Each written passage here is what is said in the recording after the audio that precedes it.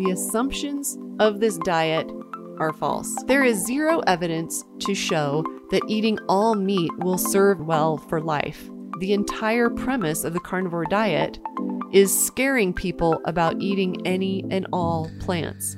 Humans are not built like any carnivore, and that's because we have never been carnivores. Ready to live at the higher vibrations, where peace, love, joy, and good health are the daily standard? That's what this show is all about. Welcome to Vibe. And here's your host, Robyn Openshaw. Hey everyone, Robyn Openshaw here, and welcome back to the Vibe Show, where we are picking up in the middle of the blog post, the 11 astonishing claims of the carnivore diet. If you haven't heard the last episode, make sure you go back and listen to that. And then here we go. Misinterpreting inflammatory triggers. When healthy foods are triggers, which is becoming an epidemic, the functional medicine consensus is that there's a significant gut and liver problem that needs to be resolved.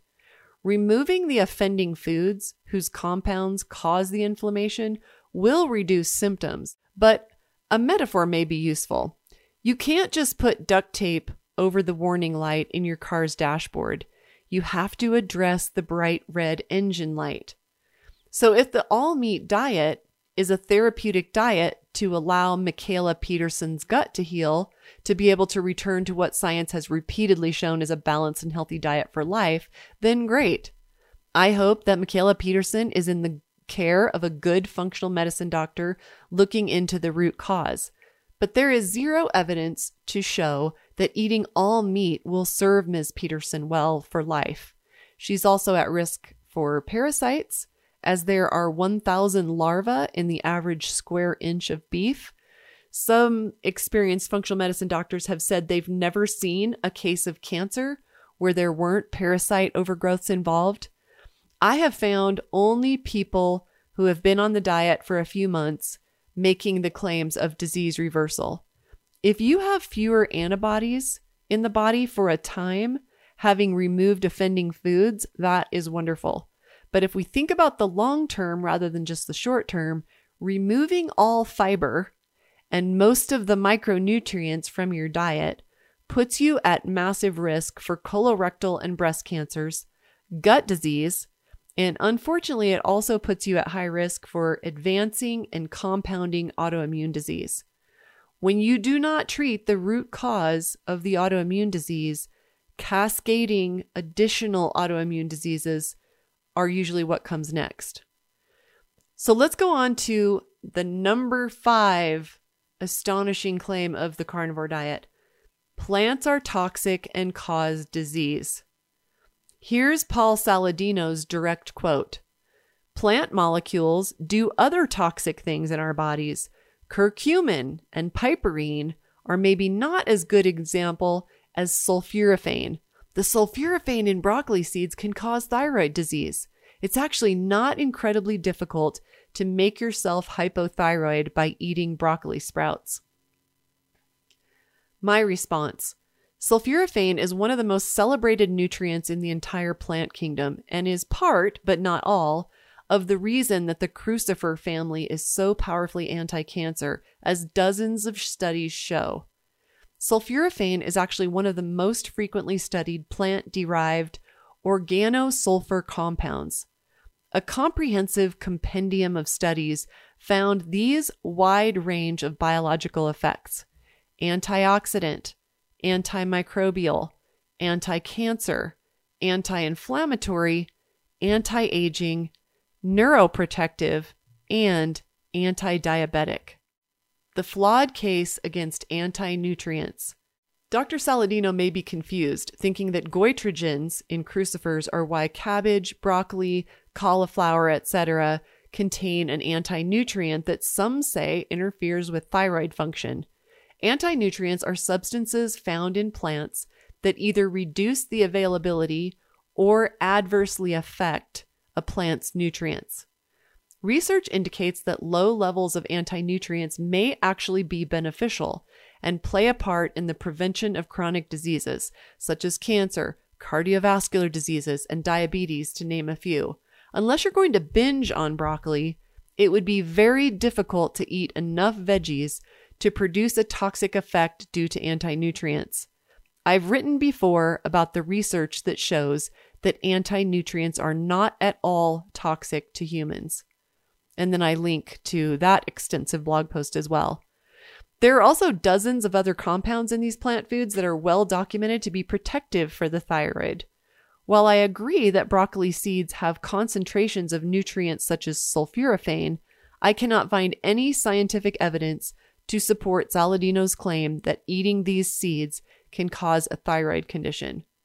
In fact, a recent study published in Biomedicine and Pharmacotherapy found that the levels of thyroid hormones remain unchanged after ingesting broccoli sprouts. The sprouts were actually found to have a protective effect against sulfa-dimethoxine-induced thyroid damage. So in animals with hypothyroidism, broccoli sprouts were found to exert a beneficial influence. Plants do, in fact, contain anti-nutrients. The fact is, the entire premise of the carnivore diet is scaring people about eating any and all plants. But these promoters miss the burgeoning evidence that the same foods that contain salicylates, oxalates, goitrogens, phytates, lectins, and other anti-nutrients also have dozens of other protective compounds. And in fact, as Dr. John Douillard explained in my podcast interview with him, many researchers theorize that anti-nutrients have a positive role in human metabolism and health, much like they are discovering that small amounts of bacteria, yeasts, and even parasites thought to be bad have a hormetic or mild positive stress stimulating immune function role in our health. So, number 6 argument of the carnivore diet, humans evolved to eat primarily, probably only, meat. The argument was put by Michaela Peterson on Joe Rogan's podcast, where she said that when humans broke off from primates, they became hunters and gatherers, and so therefore humans in, for instance, 2020 right now should eat all meat and no plants. My response? In fact, when humans broke off from primates and evolved, they retained the extremely long 30 to 35 foot long gastrointestinal tract. We also have never developed the sharp canines that are designed to rip and tear apart flesh. Humans are not built like any carnivore, and that's because we have never been carnivores. Carnivorous eating with a human GI tract. While you can make a case for our ability to be an omnivore, the human digestive tract looks like those of herbivores all over the world, and it looks like no carnivorous animal anywhere. While the human body is astonishingly adaptable to a variety of diets, the GI tract has not gotten shorter, such as in the case of cats who have a straight GI tract going from mouth to anus. Rather, we have at least 30 feet in our gastrointestinal tract packed into a very small space in our abdomen. Followers of the paleo diet argue in favor of even heavier meat eating than the standard American diet, because that's what Paleolithic man ate. The diet has fallen from favor in most circles due to clear evidence from anthropologists that, in fact, the many colonies of Paleolithic man ate mostly plants. And if they ate meat, it was seasonally and once a day at most when they could obtain it. Ben Greenfield, a health and fitness expert who underwent a modified carnivore diet, which actually included some root vegetables, berries, seeds, nuts, and other foods, recently addressed the theory that our ancestral populations were exclusively carnivorous. He cited several groups that, while consuming meat, also partook in an assortment of vegetables. Here are examples of just a few. Number 1, the nomads of Mongolia included tubers, roots, seeds, berries, wild onions, and garlic in their diet. Number 2, the Canadian Inuit dined on berries, lichens, and sea vegetables, which accompanied their whale, walrus, and other meats. And 3, the Sioux of South Dakota ate wild fruit, nuts, and seeds, as well as their buffalo. So number 7, claim of the carnivore diet. You can get all your nutrients from eating animals. You just have to do it right. The argument, as put by Paul Saladino on Ben Greenfield's fitness podcast, is you don't actually have to get micronutrients from plant foods. As long as you eat the whole animal, nose to tail, including organ meat, connective tissue, tendons, bones, the face, and the brain. You don't need flavonoids. In fact, they may be harmful. If you eat nose to tail, you'll get plenty of vitamin C. My response: I'm pretty sure that Nobel Prize winning Linus Pauling is rolling over in his grave. Saladino believes that we can get all the vitamin C we need from an animal's liver, and if you're an Inuit, from whale blubber. The simple solution: just eat an animal nose to tail. We may need to add a harpoon to our hunting supplies. Vitamin C degrades in heat, so you'll have to eat your liver raw. Even then, it is not a rich source of this important nutrient that, when deficient, has been linked to scurvy, dry and damaged skin, painful and swollen joints, weak bones, and a poorly functioning immune system. In addition, raw liver is a significant infection source of toxocariasis, which is a parasitic roundworm. What other pathogens may be lurking in raw liver? E. coli, salmonella, and other bacteria, viruses, and parasites. Eating nose to tail is impractical for micronutrients. Dr. Saladino claims that all the micronutrients you need are found in animal products, despite evidence to the contrary. Mostly, he relies on the argument that you don't actually need some of the classes of micronutrients that the scientific literature says are disease preventative for humans. While wild game may be a healthier option, very few people have access, and even fewer people have the stomach to eat the connective tissue, organs, intestines, anus, skin, face, bones, and other parts of the animal, which, according to some in the all-meat movement, is vital in order to obtain all the nutrients you need from meat alone. Others in the carnivore diet movement just eat steaks and chicken and eggs and the like, and ignore all of that. Human physiology and meat eating. While I agree that connective tissue and organs may be nutrient dense, ancient man ate animal products in their raw state and carnivorous animals still do, we do not have the pointed canines to tear raw flesh, nor the serrated molars that tear instead of grind, nor the very acidic stomach pH which can kill the pathogens found in raw meat.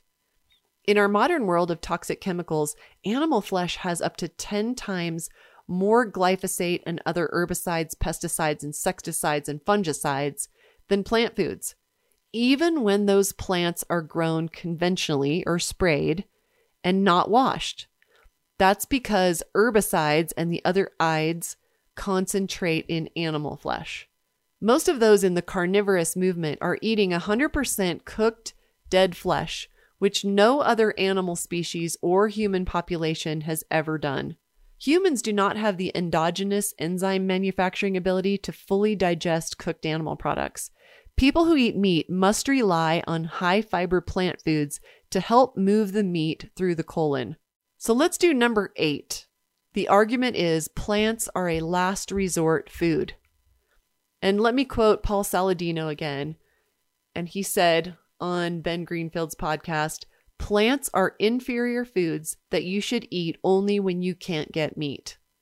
My response: in fact, plants take 5% of the Earth's resources versus the same weight in animal products. 2,500 gallons of water are needed to produce 1 pound of beef. Livestock, or livestock feed, occupies 1/3 of the Earth's ice-free land. Animal agriculture is the leading cause of species extinction, ocean dead zones, water pollution, and habitat destruction. You get the idea. Now consider the fact that some of the proponents of the diet talk about eating 3 to 4 pounds of beef every day. That could be up to 10,000 gallons of water that had to be spent to create that 4 pounds of beef. This means that a person on the carnivore diet consumes at least 20 times more of the Earth's resources than those of us who are eating a whole foods plant-based diet. I did not find any of the carnivore diet's proponents addressing this issue, so I add it here. To be honest, the above heading, or that argument that plants are a last resort food, is so ludicrous I almost hate to waste my time debating it. Study after study after study shows that it is far better to get your protein as well as the other nutrients from plants. Think about it. What sounds better for you? Beans or bacon? Pound for pound, plants pack way more nutrients into far fewer calories and offer the added benefit of fiber. Oh, I forgot. According to present-day carnivores, we don't need fiber either. Meta-analyses show that people who eat plants versus animals tend to live longer, healthier lives. The Oxford-Cornell Project findings. In fact, one of the most comprehensive studies ever conducted on human nutrition proved the importance of the plant-based diet. The Oxford-Cornell Project yielded over 800 statistically significant findings from studying 6,500 people in China, half of whom natively ate 20% animal protein, like the average American does, and half of whom ate 5% animal protein, like all of the blue zones do, the longest living people on the planet. Those with high protein diets had astronomical rates of cancer and other disease similar to Americans, who also now natively eat 20% animal protein on average. And those eating very little animal products had extraordinarily low rates of cancer, heart disease, and autoimmune disease. The research by Oxford and Cornell is the type of data that highlights long-term outcomes. Over the course of a lifetime, what happens? Consider that versus what do my lab results say 3 weeks or 3 months after ditching my standard American diet and eating all meat. The massive human study was conducted after very similar results were discovered in rodent populations fed the same percentages of protein. While every carnivorous marketer or anyone with a vested interest in the meat and dairy industries has criticized or dismissed the collaborative research by Oxford and Cornell, led by T. Colin Campbell, PhD, the fact remains that researchers all over the world repeated Dr. Campbell's animal studies with consistent results. Number 9, studies that show plant foods to be nutritious were done incorrectly. The argument is put by this quote by Scott Mislinski of the Carnivore Cast podcast. He says, "Nutritional research is a terrible form of science, and we should really look at anecdotes." This quote by the host of the podcast Carnivore Cast summarizes Dr. Sean Baker's assertion that, quote, "the plural of anecdote is data." Dr. Baker is a non-practicing orthopedic surgeon and bodybuilder and weightlifter, as well as a proponent of the carnivore diet. Baker's many opponents, he says that he receives hundreds of messages daily, some of which are crazy vegan stuff from vegan propagandists, point to the worldwide positive long-term outcomes that are attributed to communities who eat mostly a whole foods, plant-based diet. Case study evidence versus endpoint data. Baker's method to dismiss this is to say that all nutrition science is flawed and that we should instead look at 90-day anecdotal or case study evidence. While I agree that many who stop eating the standard American diet and eat any form of a healthier diet, virtually all diets are healthier than the standard American diet of mostly processed food and animal products, will feel better, Dr. Baker categorically dismisses not just thousands of published studies, but the very hierarchy of evidence itself. Case study and anecdotal evidence is the easiest to manipulate and cherry pick. You just ignore all the anecdotes that don't serve your agenda and is based only on short-term evidence. I would argue, along with virtually any other researcher who values evidence that is controlled, longitudinal, and unbiased, that endpoint data is far more valuable than the lab tests of someone who undertakes a 30-day or 90-day experiment. By endpoint data, I mean life outcomes, including how many years the subjects lived and whether they suffered with chronic disease. Quote, "We're all going to die of something." Dr. Baker also states in his interview, "We're all going to die of something, and it's probably going to be heart disease. And when I do die," he adds, "they'll blame it on the meat." We're all going to die of something is my least favorite argument of folks who want to eat foods that will eventually cause them misery, and it's unfortunate to hear a medical doctor using this argument while giving nutrition advice. Of course, something will kill us, but the long road of cardiac disease and cancer means that your last 2 decades might be full of misery. I'd rather die like a light bulb flipped off than going out on the dimmer switch, suffering the agony of escalating autoimmune disease and malignancies that were preventable through following the simple and very clear evidence about diet and nutrition. Number 10, meat livestock production is a negligible contributor to greenhouse gases. The argument is, and this is a quote from Saladino, high greenhouse gases coming from cultivated animals aren't really a big problem. Agriculture represents about 8% of the greenhouse gas emissions, and of that, only 3 to 4% is animal agriculture, while more than 60 to 70% comes from the fossil fuels and industry. We should look elsewhere to solve climate change problems. Plus, even if that is so, why would we deny someone who is very sick and tell them that they can't have access to this amazing diet? My response: while fossil fuels are, in fact, the number one contributor to greenhouse gases and climate change, the cultivated animal industry for human consumption is number 2.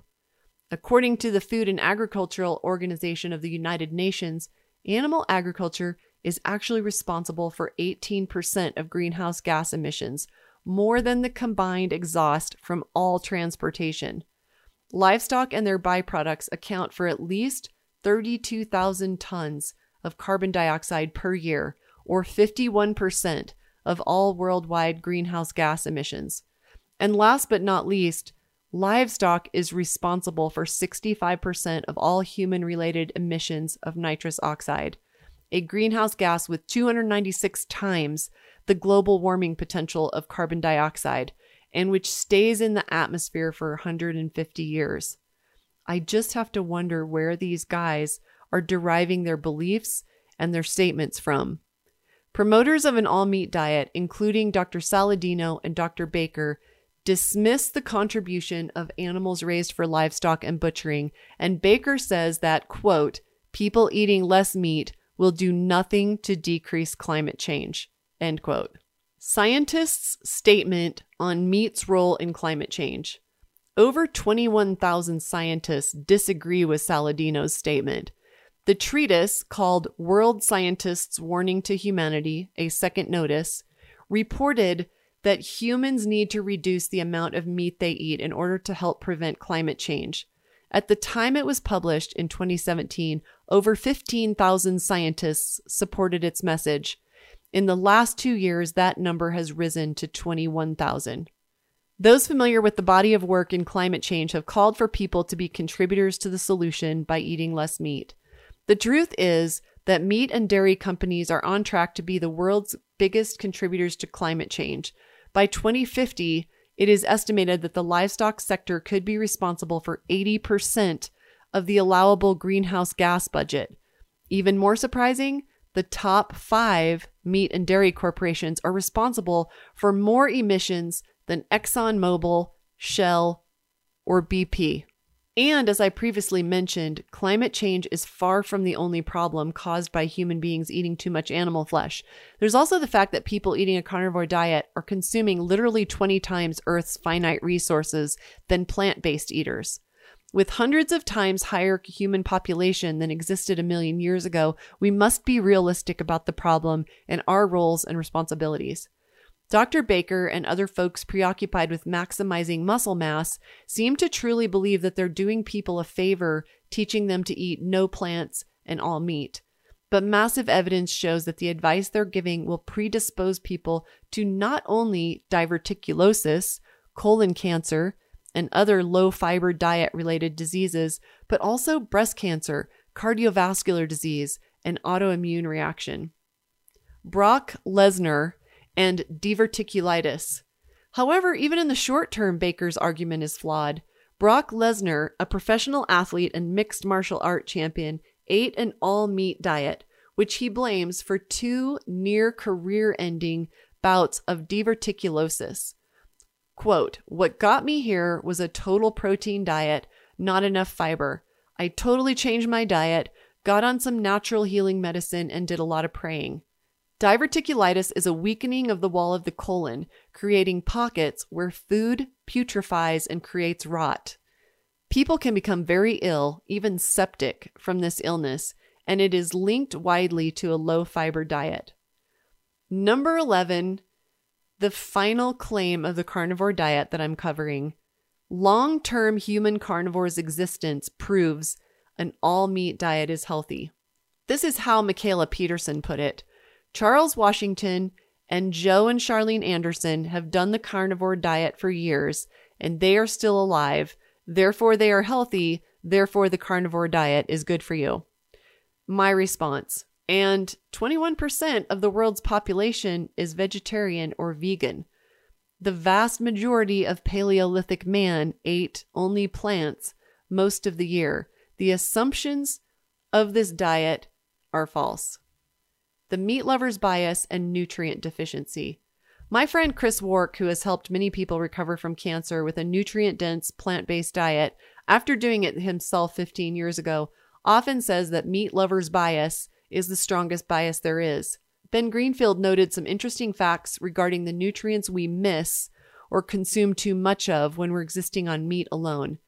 This include a shortage of butyrate, a short-chain fatty acid that helps maintain the integrity of the intestinal wall by feeding the good bacteria in your gut, as well as several amino acids found in abundance in red meat that have been linked to cancer and aging. At the recent carnivore conference in Boulder, the speakers were the young daughter of a famous author, an insect professor, a psychiatrist, and others who seem oblivious of the potential harm of their recommendations. Dr. George Diggs, plants are poisonous. During the conference, an insect professor from Texas, Dr. George Diggs, explained to all the meat lovers that plants are poisonous to insects and rodents. And because we are so similar to insects and rodents, we should avoid them too. This is a difficult argument to defend. I think it's clear that we are anatomically rather different than insects. Dr. Georgia Eade, a psychiatrist, spoke as well, and I show a video here in the blog post where she says that she cannot find a shred of evidence anywhere that fruits and vegetables are good for you. This was my introduction to the carnivore diet 2 years ago. Psychiatrists such as Eade have no nutrition training, but because true nutrition experts are impossible to find on carnivore diet stages, event organizers must recruit psychiatrists, insect specialists, and weightlifters. Still, to Dr. Eade's statement that she cannot find any evidence, any layperson can easily find more than you could ever read just by using Google for 10 seconds. Take a look at the references below in this blog post. The first 9 titles alone contain over 6,000 published studies showing A, the health benefits of eating plants, B, the health problems that come from overeating animal products, C, the proven long-term problems caused by low carbohydrate diets, and D, the ecological problems caused by the Western world's excessive consumption of animal products. Compare this to Dr. Baker's response when asked, "Are you guys collecting any data and thinking about publishing some research to support the carnivore diet?" Dr. Baker replied, "This is a goal for the coming future. Funding is an issue. I'm hoping the National Cattlemen's Beef Association might support something like that." That should be an unbiased take, right? When I first saw Dr. Eade's astonishing claim that there is no evidence that she can find in favor of eating plants, I thought the diet was ridiculous. But I've watched with alarm as this fad diet has grown in popularity, particularly among folks who are very ill and desperate to lose weight. I fear that, as with many other nonsense diet fads, they will spend their money on what promises to be another billion-dollar industry only to end up even sicker than they were to begin with. Final thoughts on the carnivore diet. The podcasts and blog posts and even conventions I studied in my deep dive on the carnivore diet don't seem to make any effort to assess what the scientific literature says. Rather, marketers of the diet seem to look for any shred of good news about their bad habits. dismissing both ecological consequences and health consequences for many people who become more ill as a result of following their recommendations. I'm not a vegan propagandist, as Dr. Baker calls them, nor even a vegan quite, but I am deeply concerned about the growing popularity of this diet trend that feels like a religious cult preying on the unsophisticated who are unaware of how voluminous the evidence is for a diet rich in fruits, vegetables, nuts, and seeds, grains, and legumes. I feel compelled to speak up about this issue because I want people to live in the high vibrations where their liver is happy and their blood and their GI tract are clean and their detoxification pathways operate optimally, rather than eating entirely nutrient-scarce, dead and cooked animal products that will accelerate the health issues and global ecological problems we are handing off to our children.